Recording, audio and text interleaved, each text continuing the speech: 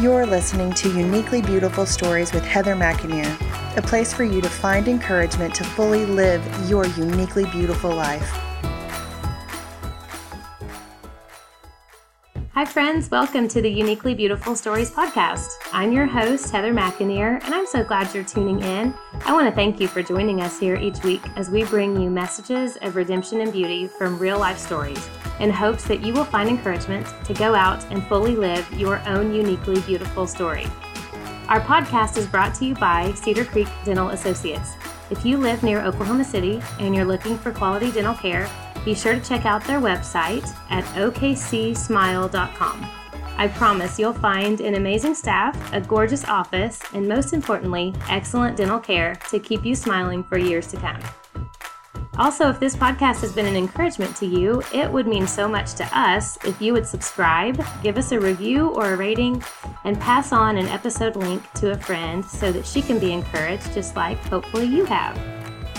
Friends, you're listening to episode 34, and my beautiful guest today is Scotia Moore. She is a wife and mother of 10. Yes, you heard that right, 10 children, and she lives in Oklahoma. She passionately believes that when the body of Christ in Oklahoma City walks in deep unity, we will see the love and power of God poured out on our city in transformative and redemptive ways. And today we're going to talk about some of those ways that we can lean into and walk in that unity. I am so excited for this conversation. Welcome, Scotia. Thank you. I'm glad to be here. This is really fun. Hi. So listeners, we have actually never met in person until right now. Sometimes that happens in my interviews, and this has been a woman that I've really just been looking forward to meeting. I came to know of her from a panel that she was part of, and we'll talk more about that. But just in hearing her share and just the wisdom that she had on that panel, I thought to myself, I've got to get to know this woman. And so I'm really glad that we were able to connect. Me too. I feel like I've already found a soul sister. Conversation comes so easily with you. So I'm excited to be here. Oh, thank you. I feel the same way. Well, why don't you give our listeners, and really me too, kind of a background, where you're from, where you grew up, and just, I know you've got some really, your life is just so interesting to me. So we're going to go a lot of ways today. So I'd love for you to paint a picture of where this all started, because you're not from Oklahoma. I'm not. So where did you grow up? How'd you meet your husband? Just give us the backstory. Yeah, I grew up in Maryland. I was born in North Carolina, but raised in Maryland. I am from a home where my parents were divorced. I was raised by my mother, who actually was a police officer for 20 years. And along with my brother, I have a great relationship with both of my parents. But growing up, I was not churched. I never read the Bible. It was not the guidepost for our lives. My mom was in law enforcement. My father was military. Wow. So, law and order was kind of the guidepost. Just, don't do anything crazy or illegal. Yes. But not necessarily based on God's word. And so I grew up there in Prince George's County, Maryland. And as a woman of color, I really didn't. Race and ethnicity was not necessarily something that was that I thought about a whole lot, because where I grew up was predominantly African American, and it is very unique in the whole world because it's the wealthiest, predominantly Black county in the country. Oh, wow. And so even though we were not of great means, I was not limited in my perspective of what I could become, or what my family members could become. And so anyway, I grew up in Maryland on the East Coast, and moved to the Midwest, to Kansas City after graduating college, because I was in this long distance dating relationship, and we were kind of getting serious, and we weren't sure where this was going, and we had never lived even in the same time zone. Oh, wow. But I actually met my husband originally at a conference in Atlanta. Through work or for? He was there recruiting staff for a summer staff for a ministry that he was working for. Okay. And I was there as a college student. And so we just met, and he was telling me about this ministry, which was a camping ministry in Missouri. And I had heard very clearly the Lord say, go to California, go to Los Angeles. And so I was looking for a ministry opportunity in LA. Oh, wow. A couple of years earlier, I had become a Christian my senior year of high school. Okay. Was that through like a ministry on campus or a friend, or what brought you to Jesus? My mom's coworker, who was also a police officer, a female police officer, invited her to church for years. Okay. And she finally went, and by then I was older and pretty headstrong and kind of a wild teenager, and she didn't try to force me to go. She just started going and accepted Christ and started making changes in her own life. And so out of my love for her, I just go occasionally. Yeah. But every time I went, I felt like the preacher was talking right at me, and I was crying and like, what is this place that makes me weep every time I come? And so I met a woman there who invited me to a Bible study at her house for teenagers. And I was like, oh, I'm almost grown. I'm a senior in high school. I don't want to. And who studies a Bible on a Monday night anyway? What is that about? But I went, and the first time I went, there were several of us. And the second time, I was the only one who showed up. And so I had this one-on-one time with her. And she's a lot like I am. Like, she shoots it straight, and she's very grounded in the Word. And so that night she led me to the Lord through the Word of God. And I was like, I have found the treasure, and I am willing to sell everything else in order to buy this field that contains this treasure. And so I made all these radical changes, and in my friendships and in my language and in my worldview and everything. Yeah. Fast forward a couple of years, this guy is trying to recruit me to work at this camp in the middle of the woods. And you're thinking LA, sunshine, palm trees, or I'm from the DC area, so I'm thinking DC, New York, LA, somewhere big and full of concrete, not the middle of nowhere in the woods of Missouri. And so we had pleasant conversation, and I pretty much ran the opposite direction fast. Like, he's handsome and he's persuasive, and I know God told me LA and not Missouri. And so we didn't see each other again for over a year. And he was living in Missouri, and I was living in Maryland. And I did go to Los Angeles on a summer project with crew. And then we met again in Maryland through some mutual friends, and it was just kind of a God thing. And by then, I had more camping experience under my belt, thanks to that summer in the San Bernardino Mountains with a crew, taking kids up to the mountains. And so I just prayed. I actually delayed praying about going for a couple of weeks, and then because I was like, oh, I'm afraid God might say go. And that's exactly what happened. As soon as I bowed my head to pray, Lord, is it your will for me to, and I didn't even finish the sentence, and he said, go. So I ended up going, and we became friends and got married a couple of years later, and then here we are, 10 children. Fast forward. Yeah, so fast forward 20 years. We've been married 20 years. But 10 children in 20 years, girl. Yeah. Yeah. 10 children in 15 years. Our first 4 were very close together, and then they were every other year from there. So it's been a crazy ride. Coming from my background, I wasn't aspiring to be married. I didn't necessarily dream about being a mother. And then, I was a very wild unbeliever. Yeah. And so that transition for me to come to the place where I am today just shows the grace and the humor of God. Oh my goodness. So you guys, you did the camping thing together, and then did you marry in that area, or did you guys get to Oklahoma by that point? We actually, we got married in Tulsa. Okay.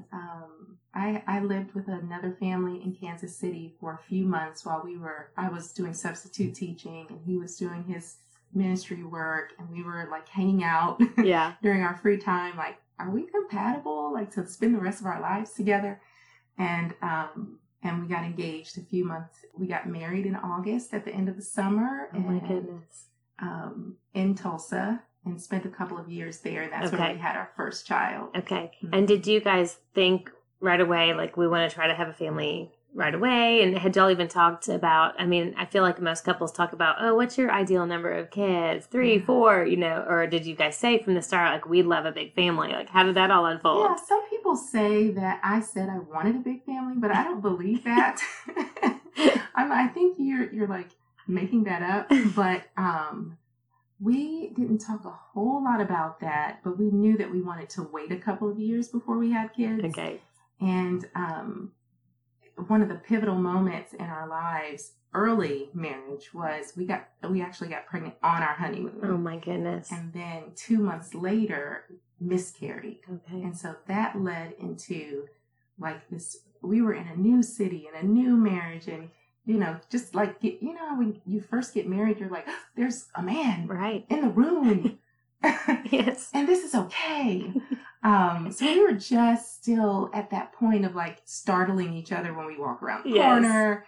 And then now we're going to be parents. And then we suffer this massive loss. And that was kind of this shift that took us deep really fast to, you know, how do you comfort someone who's experiencing loss and hormonal changes and physical pain and all of that. And then that you've only like been with for 2 months. Yes, yes. So it was a massive shift in our marriage. And because it was such a traumatic thing, I kind of shifted into this, I'm not sure I want to have kids at all. Like, this was so painful, and I'm not sure I would even want to risk this experience again. But probably 6 or so months later, I was substitute teaching with these itty bitty little sweet preschoolers and kindergartners. And I just kind of like tilted my head to the side one day and said, well, they're so cute, maybe. And I mean, I was pregnant instantly. Your body heard that comment and you were like, truly, the Lord was like, okay, your heart is ready. Yep. And I've got a plan for you. Yeah. You're not ready to hear the whole plan. Yeah, for sure. But I have a plan. Oh my goodness. So in the 10, do you have any multiples? Like, do you have sets of twins or any triplets or anything in there? I do. My oldest 2 are boys. Okay. And my children are ages 19 down to 5. Okay. And so I have 2 boys back to back. They're 15 months apart. Oh my goodness. And I thought, this is great. We're done. I had 2 younger brothers, and I was good. I was like, we're going to be the 4 S's, Stephen and Scotia, and Stephen the second and Strong. And my baby boy was 5 months old, and I realized I was pregnant again. Oh, and I word. thought, this has got to be a joke. There is no way I can survive having 3 children, 2 and under. And then we found out it was twins. Oh my gosh. So I had 4 children, 2.5 and under. Oh. But when I found out it was twins, I just kind of let go. Like, that was step 1, the first little hint of the importance of letting go of the illusion of control and letting God be God. And so that pregnancy was the easiest pregnancy. Really? Those twins went to a day overdue, which I'm told never happens. That's what I've been told or too. rarely happens. Wow. Were they boys also or 2 girls? girls. Okay. They were 6'5" and 6'15". Oh my goodness. I mean, they're like big babies. Yes. And so those were I had 2 boys and 2 girls. But watching what God did over the course of that pregnancy, I mean, our church family came around us, and, you know, they did grocery shopping. They helped clean the house. I mean, I just felt like I was doing nothing but nursing all day long. I can imagine. And so that experience really opened my eyes to how generous our Heavenly Father is. Like, He will generously provide for us. And so I said, Lord, if this, you know, I'm not going to take charge of this area. I will trust you. And we felt like that's what He was saying to do. He was commanding us to do that. Trust me. But I said yes. And so we had another one every other year for the next, 12 or so years. And ended up with 10 and we're done. We're done. Okay. The Lord gave us release, and we're done. Okay, good. Good. I mean, it is good when you have that clarity, and you're like, okay, we've been obedient. We closed that chapter of life. Yes. And now we're moving kids into adulthood. That's so crazy. And I still have one that's about to start kindergarten. So crazy. So it is crazy. How do they, with that span of 19 to 5, how do they get along with one another? Do they all just kind of take care of each other? Do they, because what I'm picturing, the perspective I have is I've got siblings and we each have 3 kids. So when we all get together, there's 9. And, they range from a 2-year-old up to my daughter, who's the oldest, and she's 17. And so they kind of take turns who they're hanging out with. They'll have like the ones that are similar in age will start out hanging out together, and then they'll just kind of move, throughout. And it's always fun to watch, like, oh, those 2 are over there playing, and then looking out for each other, But also, I have 3 kids, and I know that it's not right. People are not always getting along, so I don't have any fairy tales about that. But not at all. What is that dynamic like? Yeah, we have a friend who has said your family is like a microcosm of society, and I really think.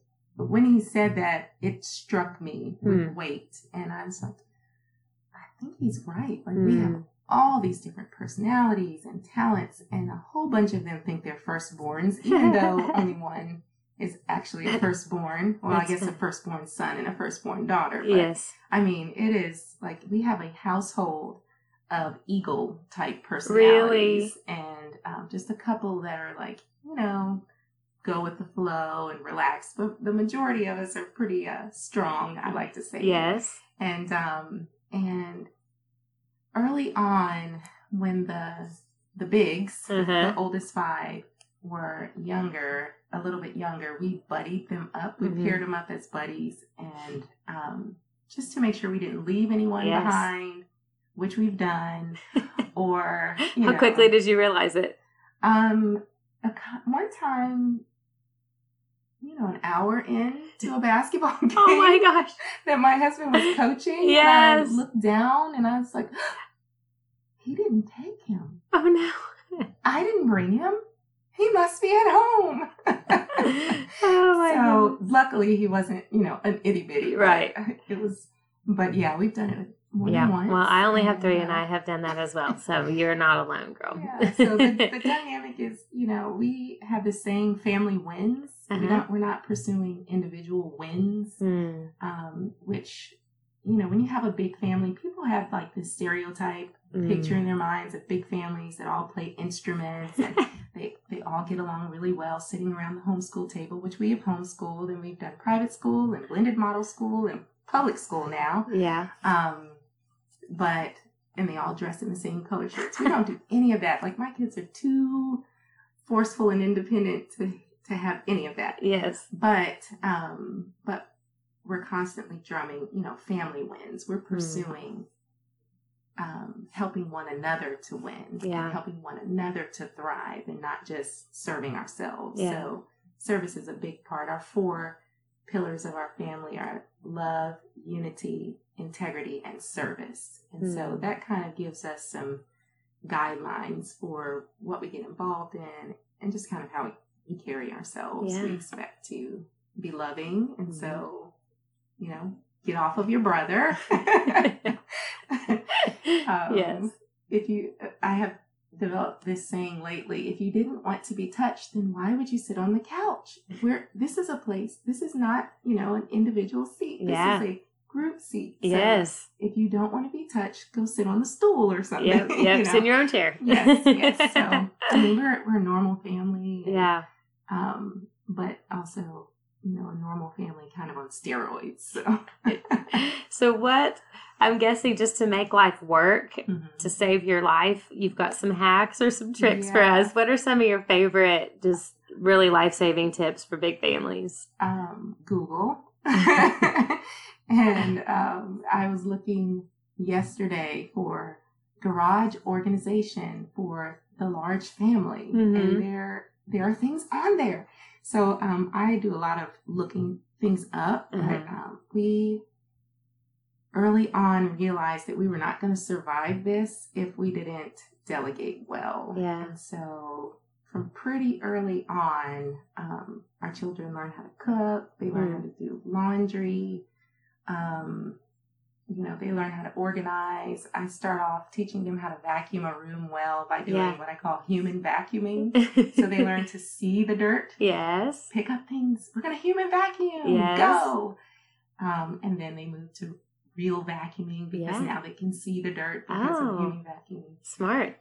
So we set a menu and assign everyone a breakfast, lunch, and dinner who's old enough to cook. And a chore chart and, that kind of stuff. And we don't execute on any of it perfectly. Of course not. but it gives us some guidelines. So the systems in place are the lifesaver. And then you got to move with grace in the middle of that. And I have like gobs of calendars. I'm a paper calendar person because I have to see the whole thing at the same time so I can feel and be able to justify why I'm feeling crazy. Like, this is what our last 3 weeks have looked like. Yes. This is why mommy's taking this Friday off and going by myself for the whole day. So that's, calendars and chore charts and menus with assigned. Yes. How do you even, grocery shopping and meal planning, do you have like a gigantic fridge and freezer, or are you just always at the store? What does that look like? We have one all refrigerator in our kitchen. So we kind of use that space that was for a normal freezer refrigerator. Yes. And just made that our refrigerator. And then we have an upright freezer. And in the garage we have a little, I don't know, this thing must be like 25 years old. It was left with the house refrigerator, the house that we moved into. And that's kind of, grocery shopping is one of my least favorite chores. Me too. But since I have been able to delegate some of the cooking responsibilities over time, the kids have started to figure out how to make grocery lists. And I now, as of a couple of weeks ago, my twins can drive. And so I'll send 2 or 3 of them to the grocery store with my card. And I'm like, that's a life changer. You get it. Let's see what you can do. Yes. And we're going to live off of what you got. Like, rise to the challenge because they're competitive. And so they're like, okay, I can do this. And they go and they get it. They think it's fun now because they just started driving. Yes, it'll wear off probably. It'll wear off. But hey, enjoy it while you can. Yes, exactly. How do they do with their rooms? Is it like several bunk up together, or girls' side of the house, or guys, or what does that look like? Yeah, we have all the girls in one room and all the guys in another room in bunks. And they just kind of, and the little one kind of moves around. Like, he just turned 5, and so sometimes he wants to sleep in the boys' room. Sometimes he wants to be with the girls.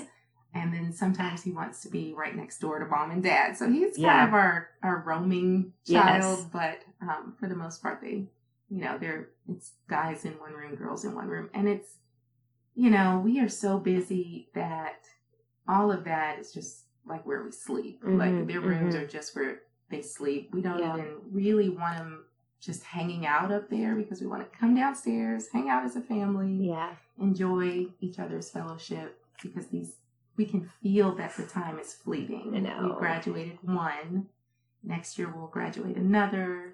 The next year after that we'll graduate 2 more. So what we have experienced for these last, 18 years or so is very quickly changing. In 5 years, half of my children will be out of the house, or at least adults. Yeah, so it's so crazy. It's changing fast. Our oldest is 17, so she'll start her senior year. Kind of already has started some online classes this summer. But yeah, there's something about when that oldest one gets to, where they're about to finish high school, that the clock just really starts ticking loudly, I think. Because you realize in your head how fast it seems like you got here. And then the kids behind, you're like, it's just a matter of just a handful of years. And, they're going to be there too. And so it's so different. The house is so much quieter when several of them are working with my husband in the camping ministry that we run now.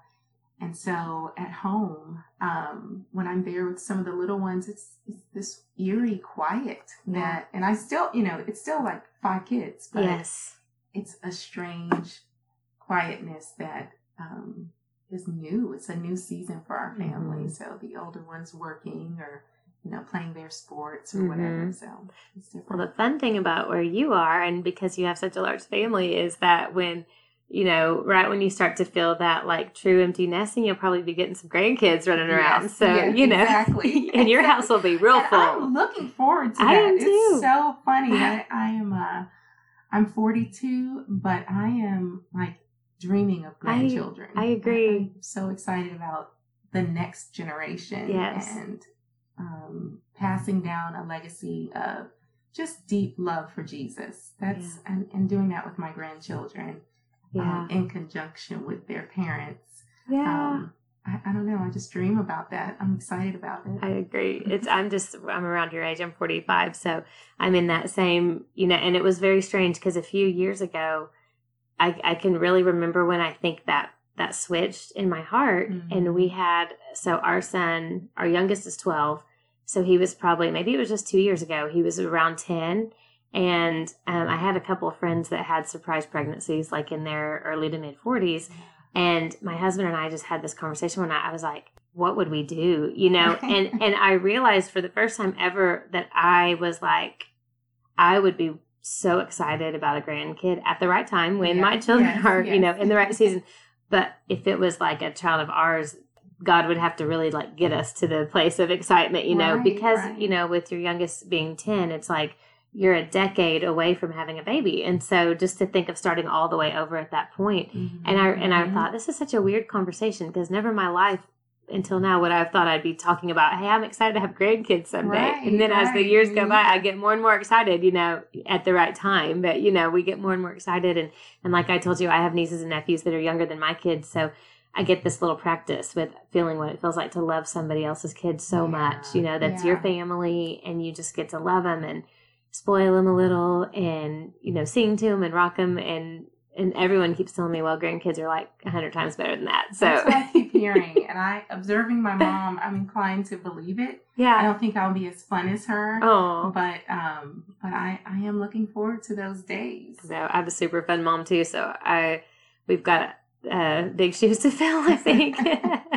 Well, I want to talk about the ministry y'all do, but before that, you mentioned something just kind of in passing, but I'd love to circle back. You talked about taking like your time for yourself. Mm-hmm. And when we talked on the phone a couple weeks ago, that was one thing you mentioned was that you have really been taking seriously the Sabbath heart and that the restful seasons. And my goodness, as a mom of 10, I can imagine that takes a lot of planning and intentionality. Mm-hmm. So I wanted to talk to you about how did you get to that point where you were like, I've got to rest? And then practically, how do you do that? What does that look like? Yeah. My mom was a good example of that. And I think some other people in my family, and it wasn't based on Sabbath rest necessarily. Mm-hmm. But I can remember one specific season as a high school student where, I was just under crushing, or what felt like to me at that time, crushing pressure and, lots of struggles relationally and in school and just my own identity and all of that. And I just remember one morning my mom saying, You're staying home today. We're going to take the subway into DC. We're going to go shopping. We're going to eat. And we're just going to relax and hang out. And for me, that's a marker when I think back, prioritizing relationship and prioritizing decompressing when it's needed. Yeah. And I asked permission for years to like get some time away. Like sometimes I would just get so overwhelmed with the load of parenting such a large family, along with ministry and all the other stuff. I would get overwhelmed, and my husband, because my personality is one that requires silence and solitude and time for reflection. And I don't get a whole lot of that. And so he would send me away to a hotel for like a day and a half or, 2 days, just like a couple of times a year just to decompress. So that became a part of our rhythm. And then I recognized I needed even more. Mm-hmm. And so, but I kept asking permission sort of from my family, like, I kind of need some quiet. And then I got sick for about 9 months. Okay. And it took a while to recover. It was just kind of this mystery illness. But I think that a lot of women experience this because it's like piled up residual stress. Yeah. And I got to the point where I was just so weak, and I was like, I don't know if I'm going to actually pull through this. And I stopped asking permission. I stopped waiting until it was convenient, and I just started taking all day Fridays off. And it has since jumped around to different days. Yeah. My need wasn't the same, but for months and months, and I would go, and I was so overstimulated, like I didn't want to walk into a coffee shop and hear music and people and clanking, silverware. I would sit in my car and fall asleep for a nap in the parking lot somewhere. And then over time, the rest started building up, and I was able to just, go on walks and start exercising more. And so for me, I think that, God's word teaches us to love our neighbor as we love ourselves. And so I was loving my neighbor, but I wasn't taking the time that I needed to replenish so that I was better. And every time that it became my kids' favorite day too, because they'd spend time with dad, or, the older ones would babysit the younger ones. Yeah. And then I'd come back cheerful and excited and energized. And so we really recognized that that's a part of the rhythm that keeps our family going. And so, but over the last 24 summers that I've been doing camping ministries, work in the summers, I think this is my second summer that I've not worked. And I've done 22 summers doing camping ministry, and I've taken 2 summers off, and this is one of them. Wow. So that is it's just taking time to restore our home and to, patch things that are broken. Yes. And just to listen quietly, unrushed to what God has to say, so that I'm filled up for the next season. Because I have no problem going 110 miles an hour for a long stretch. But in order to be able to do that effectively, I've got to have those times where I pull away. So I really encourage moms. So practically I'm a reader. So, I will read a book, and I will take the time, and I'm like, okay, kids, this is the quiet hour of the day. You can get a book. You can't get on a screen. You can't talk. You can go to sleep, or you can read a book. And while they're quiet, I read, or I'll take a nap. Yeah. And I started that when my oldest 2 were little, because they were, my oldest is super energetic like his parents. In fact, I think he's got us squared. And so it was just important to take time to rest, just to survive and be able to enjoy life. So yeah, it's funny that you said that about the illness kind of bringing you to that place. And I do feel like as women, I feel like one of the only times we actually can give ourselves permission to rest or take a day off is if we're actually sick, if something's really wrong. And even then, a lot of times we push through. But once we had our second daughter, and all 3 of my babies were C-section babies. And so honestly, as weird as it is, I'm kind of grateful, because of the recovery from a C-section is pretty crazy. You can't do things. Yeah. You're not even supposed to lift a gallon of milk when it's full. So, all the daily mom household stuff had to be put aside, or else I would re-injure my body. And so that was like what you're saying for me was like a forced way to step out of it and just focus on my tiny new baby and bond and let people help, which is not easy. Right. It gets easier, but it wasn't at that time. And, letting my husband have those sweet times, and, friends bring meals, and then just, I think it started the mindset of everything will be okay. Like, these messes will be here tomorrow, or this doesn't have to be done perfectly, or, that started that. And I'm really thankful. And it's something I've had to continue to relearn, but as life has gotten busier and the kids have gotten older, that was something I've done as well. Whether there was a season when my husband didn't work Fridays, and so that was my day off, and I homeschooled, but that was my day, and I could, like you said, go sit in my car and do nothing, or get a hair done, or whatever. But just those little mom things that you have to do, and it kind of bounces around. But I'm like you. I notice that when I don't take those quiet moments, I'm burning out. I'm short with people. I'm exhausted. And permission to take a nap. I'm glad you said sometimes you just take a nap, because for whatever reason, early on, I was like, oh, I can't just take a nap. That's not very, that's not getting anything done or whatever. And then you said that in your car, and it made me think of my daughter. One of the times I think I really embarrassed her, she had gone into dance class, and I had gone to TJ Maxx to buy some new throw pillows, and I got back in my car to wait for her, and I was listening to a podcast, and I was like, I am just so tired. So I got in the back seat with one of those pillows and took a nap, and she came out and she was like, Mom, what are you doing? She was so embarrassed. I was like, hey, I had 30 extra minutes, but I was really tired. So listeners, you have permission to take a nap. You have permission. If you need it, take one. Oh my goodness. Those boundaries are so important. And especially with the work you're doing, mothering, and then partnering with your husband with your ministry. Yes. So I would like to talk about that. So you guys started out doing camp ministries together way back when you were first dating. And then has he just stayed in those roles? Well, we were with the national ministry before we came to Oklahoma. Okay. We were in Tulsa for a couple of years, and then we moved to Branson.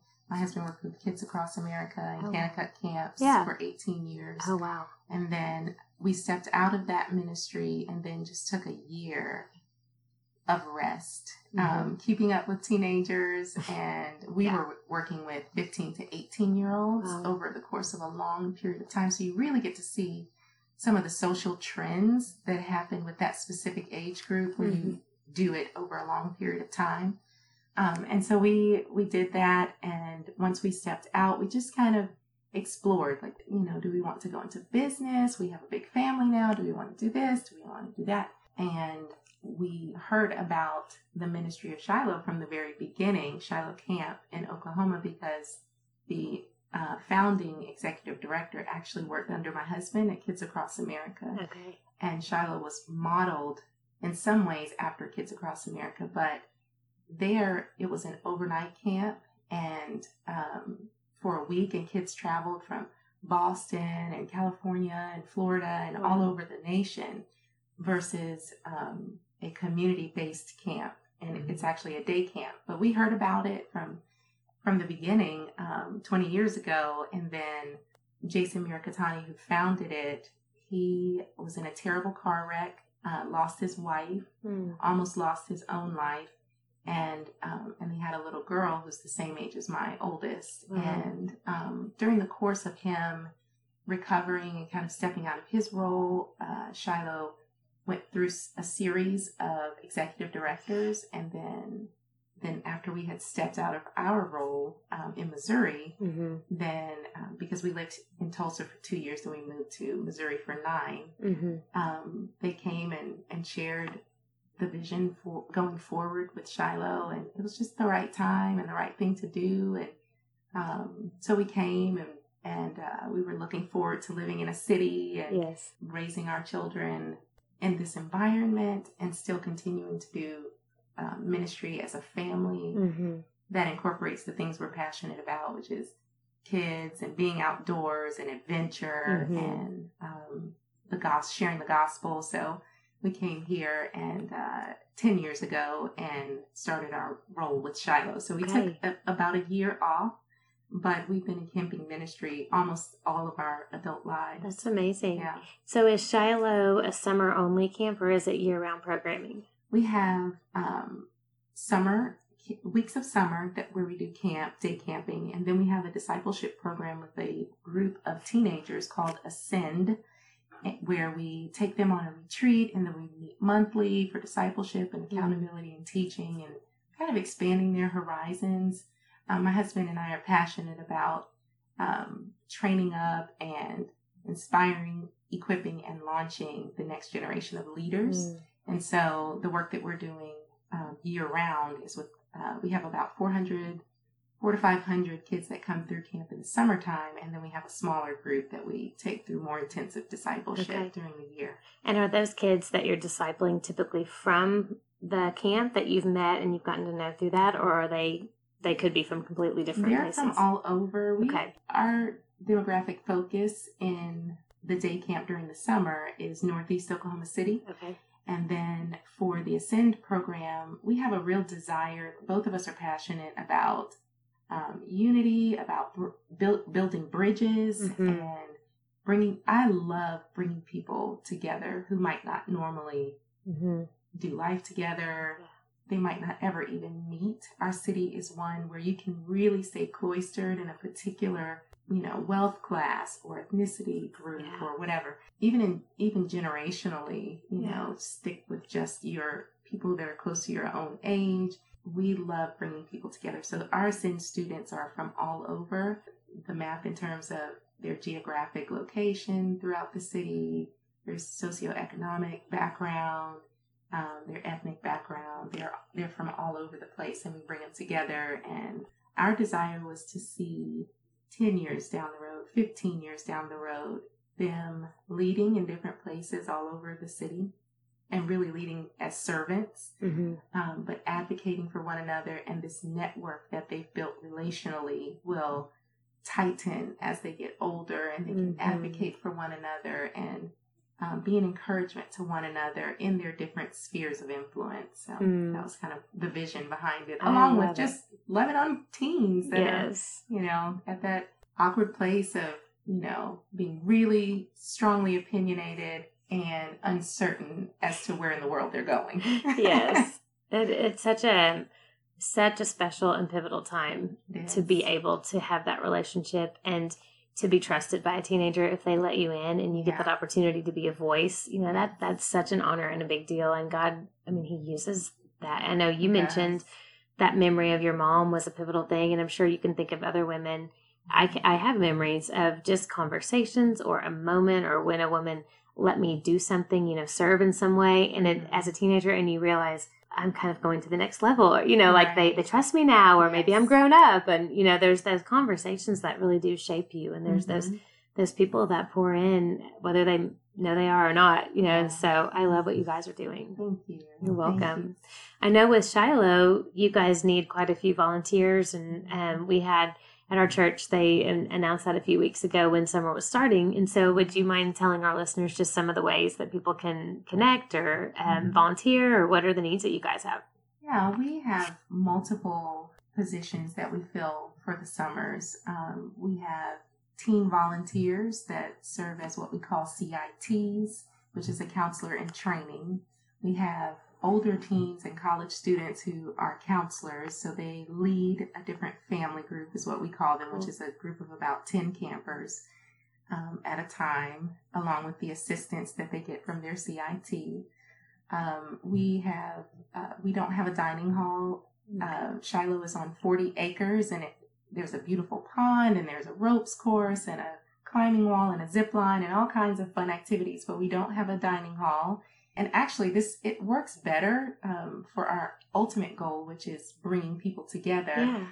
Different churches will volunteer for what we call Crew 5-2, based on 5 loaves and 2 fish. Oh, cool. And so they will bring meals for the day, and they will serve it, and then they'll clean it up and take everything away. So we can just strictly work with the kids. We're not trying to cook meals and, do all of that. So we need groups that will volunteer to cover a day or a week of the summer for meals. And then there's mowing that has to be done, and weed eating and cleaning up stuff and painting. And if someone wants to volunteer, there's a place to do it.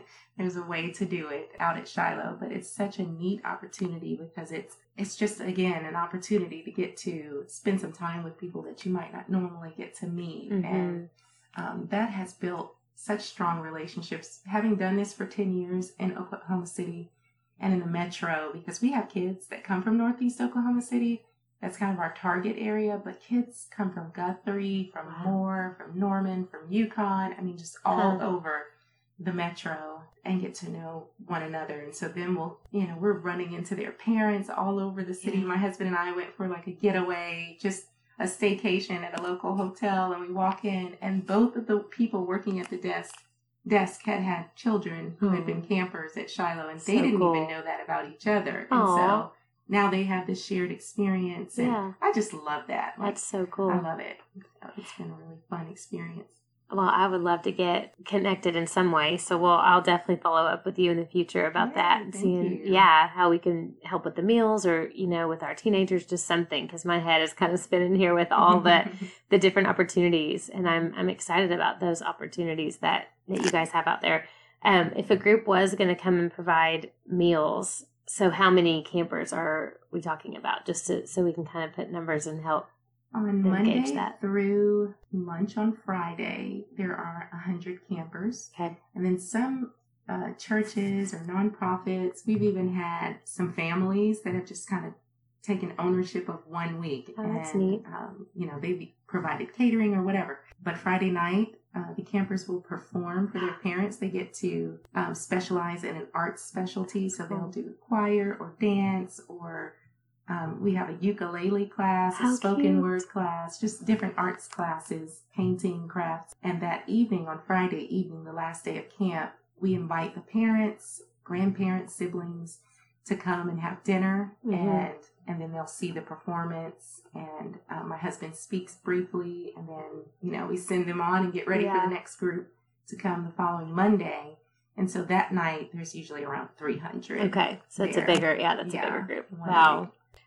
So the way I met you was you were on a panel that came to Council Road and you guys shared about racial reconciliation, and just a little shout out to you because you were the only female on the panel and I was so proud and happy that you were up there representing the females in the room. But that was a fun night. It really was good. I felt like it was eye-opening and I felt like there was a great response from the community that came, and of course you were so well spoken, and just everyone who shared had really moving and I think impactful things to share. And through that, I got the understanding of what all you and your husband are doing in the city, and I feel like you guys have such a good big picture of what's going on across our city. And I would love for you to share, really specifically, I would love for you to share with me as just one woman, one mom of 3 kids, what are some things that we can do as individuals to help to be bridge builders? We have a real heart for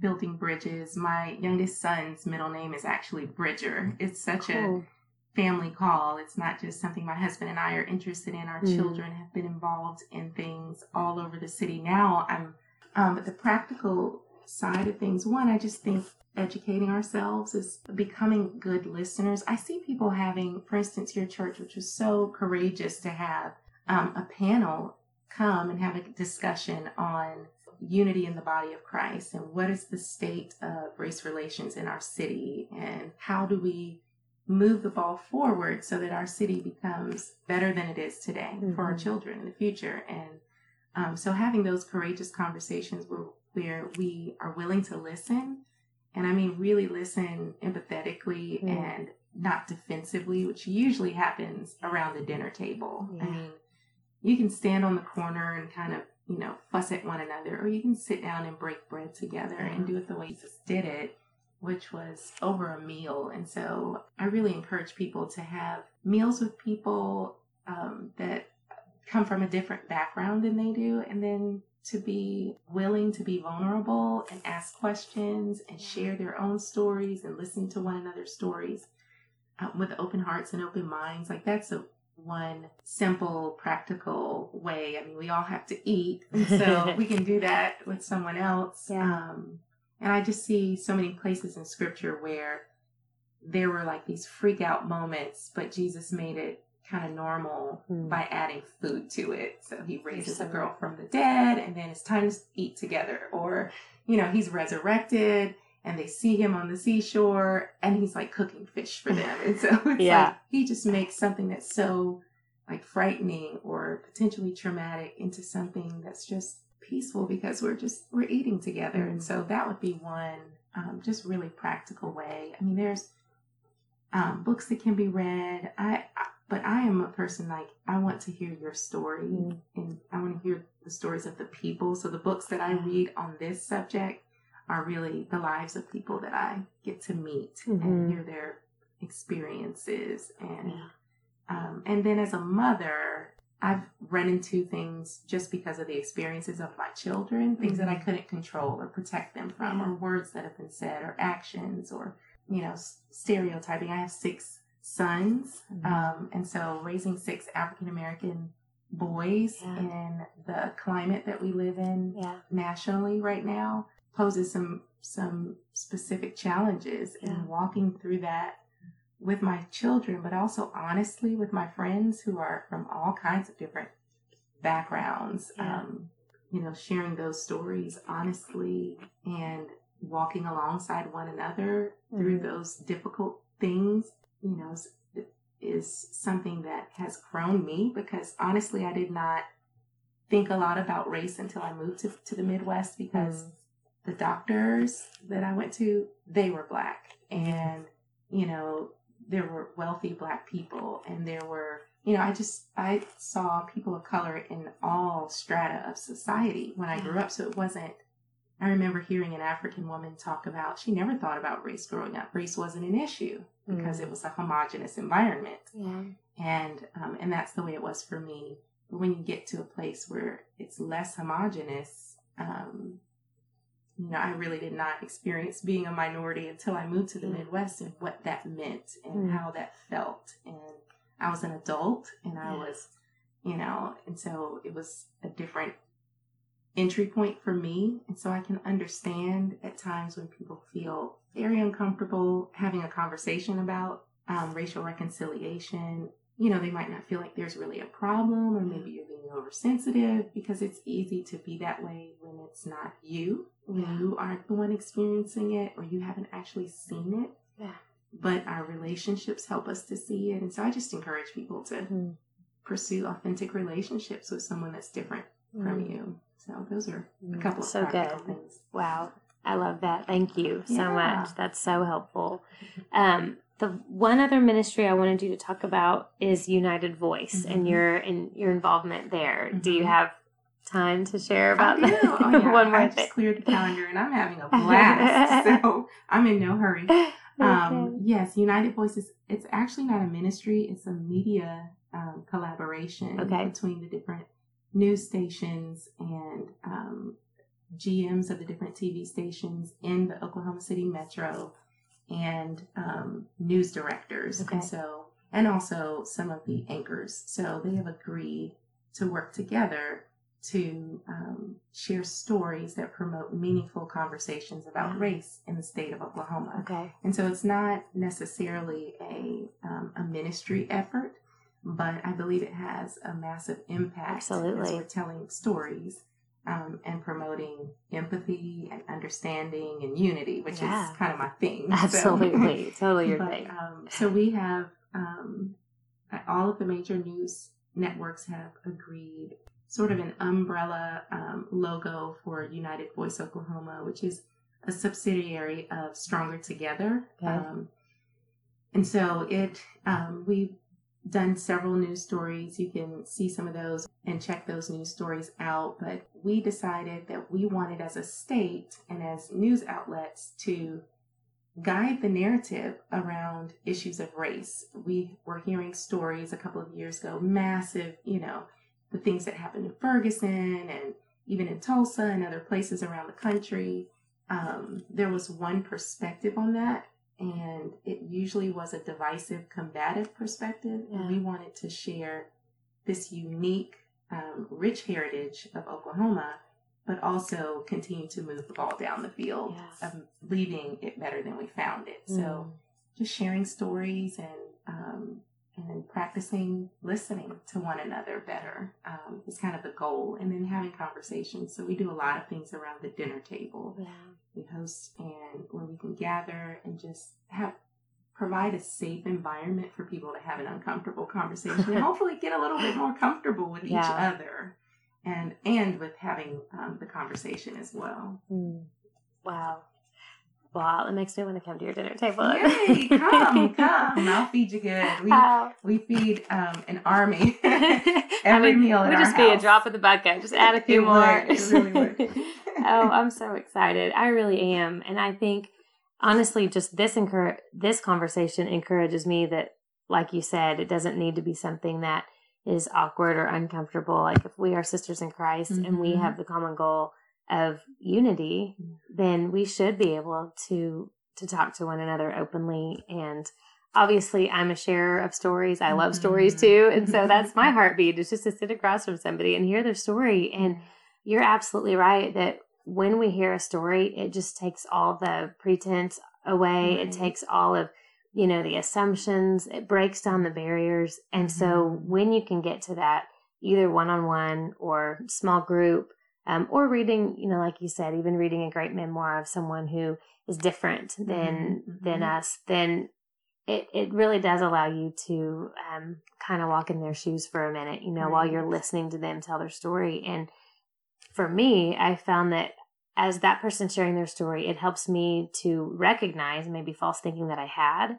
And then I remove it from anyone else in that demographic. You know what I mean? So all of a sudden you realize, oh my goodness, I didn't even know that I was stereotyping or thinking in this way. And now this woman or this man has just shared their story. It's like your eyes are opened. And so you realize, well, other people that I might have been making assumptions about, those are not true either. And so the more we can talk one-on-one and get that personal experience, we're all better for it. Yeah. And I think, I think it's a very adult thing to do. Unfortunately, our children sometimes do it better than us. I agree. It's an adult thing to do, to take the time, even to listen to people that you disagree with. For sure. On very foundational beliefs, but to hear them and to regard them as fellow human beings made in the image of God, who we're to love. He's called us to even love our enemies. So taking the time to, instead of making a person that's something distant and is representative of an idea, to actually understand up close, this is a human being. We don't agree on everything. My husband and I don't agree on everything, but I love him. I live with him, and we're working it out. 21, almost 21 years and counting. So, we, especially as believers, need to lead in being an example of that versus, the world being the one instructing us on how to do that. Jesus's instruction is more than adequate to, if we follow his ways, to lead us into that kind of uniting and redemptive relationship with people, even if we don't agree with them or we haven't walked in their shoes, but we can still love them. Yeah. I feel like you mentioned our children, and my perspective might be skewed, but I do feel like our children are doing a better job about it. I feel like anytime I've started to have a conversation about race or religious differences or ethnic, just any, they are very quick to say, we're all people. Like it. They're not different than me. And I would love to hear your perspective, but do you feel like as a whole, we're making progress and we're doing better? I know we can always do even better. But from where I see things, I do feel like the next generation has a much more unified heartbeat, I guess. Yeah, I do see that. I see the next generation expects, statistically speaking, they expect diversity. They expect to be around people that are different from them, and I think it's just a part of this global society we live in now, where we can see the thoughts and opinions and the faces of people that are across the world instantly all the time. And that's kind of what they're growing up with. So they expect to see people from different backgrounds and hear their ideas and their experiences and their stories, because this generation isn't just, even in marketing, they're not just looking at a product. They are looking at a general lifestyle context that product is related to. And so even telling good stories is the way that marketing sells. And so, and if there isn't young people don't believe that you're credible if you are disconnected from the reality that we live in a global world and that people from all different backgrounds have something valuable to contribute. They almost shut their ears if they don't see that. And I'm not sure our older generations always recognize that about younger people, but it is going to come to bear a whole lot more in coming years as they move more into their economic independence and influence and whatnot in the workplace. So we'll see and hear a lot more about it. We do right by them when we prepare them for that and expose them and, encourage them and guide them, and also set a good example for them. Yeah, they definitely I feel like they take in more of what they see us do. They definitely are teaching and our training and our words are important, but we absolutely have to model that consistency. Teens can spot inconsistency quicker than anything. They can sniff it out really fast. They totally can. Oh man, I've just loved our time together, and I so appreciate your wisdom. I would love for you to, just as we're closing up, to leave us with a couple of things. First of all, I'd love to hear just what you're working on. I know you mentioned you were possibly going to do some writing. I don't know if that's even anything that you're at liberty to talk about yet. So kind of leave us with what you're working on, and then maybe just leave any last encouragement that you have for our listeners, whether it be in family or whether it just be related to unity and to our city. I love the focus of this podcast on beauty and what beautiful things are happening in our lives. And I would say that for me, something beautiful that I'm experiencing right now is the beauty of rest. I want to encourage those listening to this podcast that you have permission to rest, because it's the example that God set for us, and he didn't even need rest. It's not like he was tired. He's omnipotent, but he set in order rest into the rhythm of our lives as a part of what is best for us, because he loves us. And so I am taking time to taste my food instead of just shoving it down and going to the next task, or to look at this amazing sky that God has created today. Like, what does it look like today? And, we live in a world that's constantly rushing and constantly noisy. And, you can just consume media and busyness and noise and rushing 24/7 until you just, fall out. Yep. And I want to encourage others to experience the wonder and to allow wonder to seep into their souls, like when they were little kids, because we do belong to our Father in heaven, and he is wonderful. Yes. And to experience that wonder. And as far as stuff that I'm working on, I love telling stories, and I've always enjoyed reading and writing, and I have a couple of book ideas. I have no idea how to start with it. I have some friends who have more experience that are like sending stuff my way that I'm going to start looking at in another couple of weeks after I've just taken some time to let the wonder seep into my soul. And then I'll turn to, after my sponge has been filled, then I'll squeeze that out on on the keyboard and see what God does with it. Well, I look forward to anything that you have up your sleeve to write. I think that'll be amazing. I'd love to hear and read what you've got. I'm a reader too, so I love it. Well, again, thank you so much for spending time with us. Thank you for having me. It's been great. Well, I know our listeners are going to be so encouraged by your words and by your story, and I hope this is not our last conversation together. Same here. Thank you. You're welcome. And listeners, thank you for spending time with us. We really do hope that you are encouraged, especially here as we've closed out and Scotia talked about rest. I want to encourage you to take that rest, especially here in the summertime. Some of our calendars are a little more free. Give yourself permission to soak in the wonder, to soak in the beauty, to soak in all that God has done around you and is doing in your heart and in your life. Take time to reflect, take time to spend with him, and just take time to enjoy this uniquely beautiful story that God's writing in your life. Thank you for listening to Uniquely Beautiful Stories with Heather McInerney. Share this podcast with a friend and subscribe so you'll never miss an episode. Now go live your own story.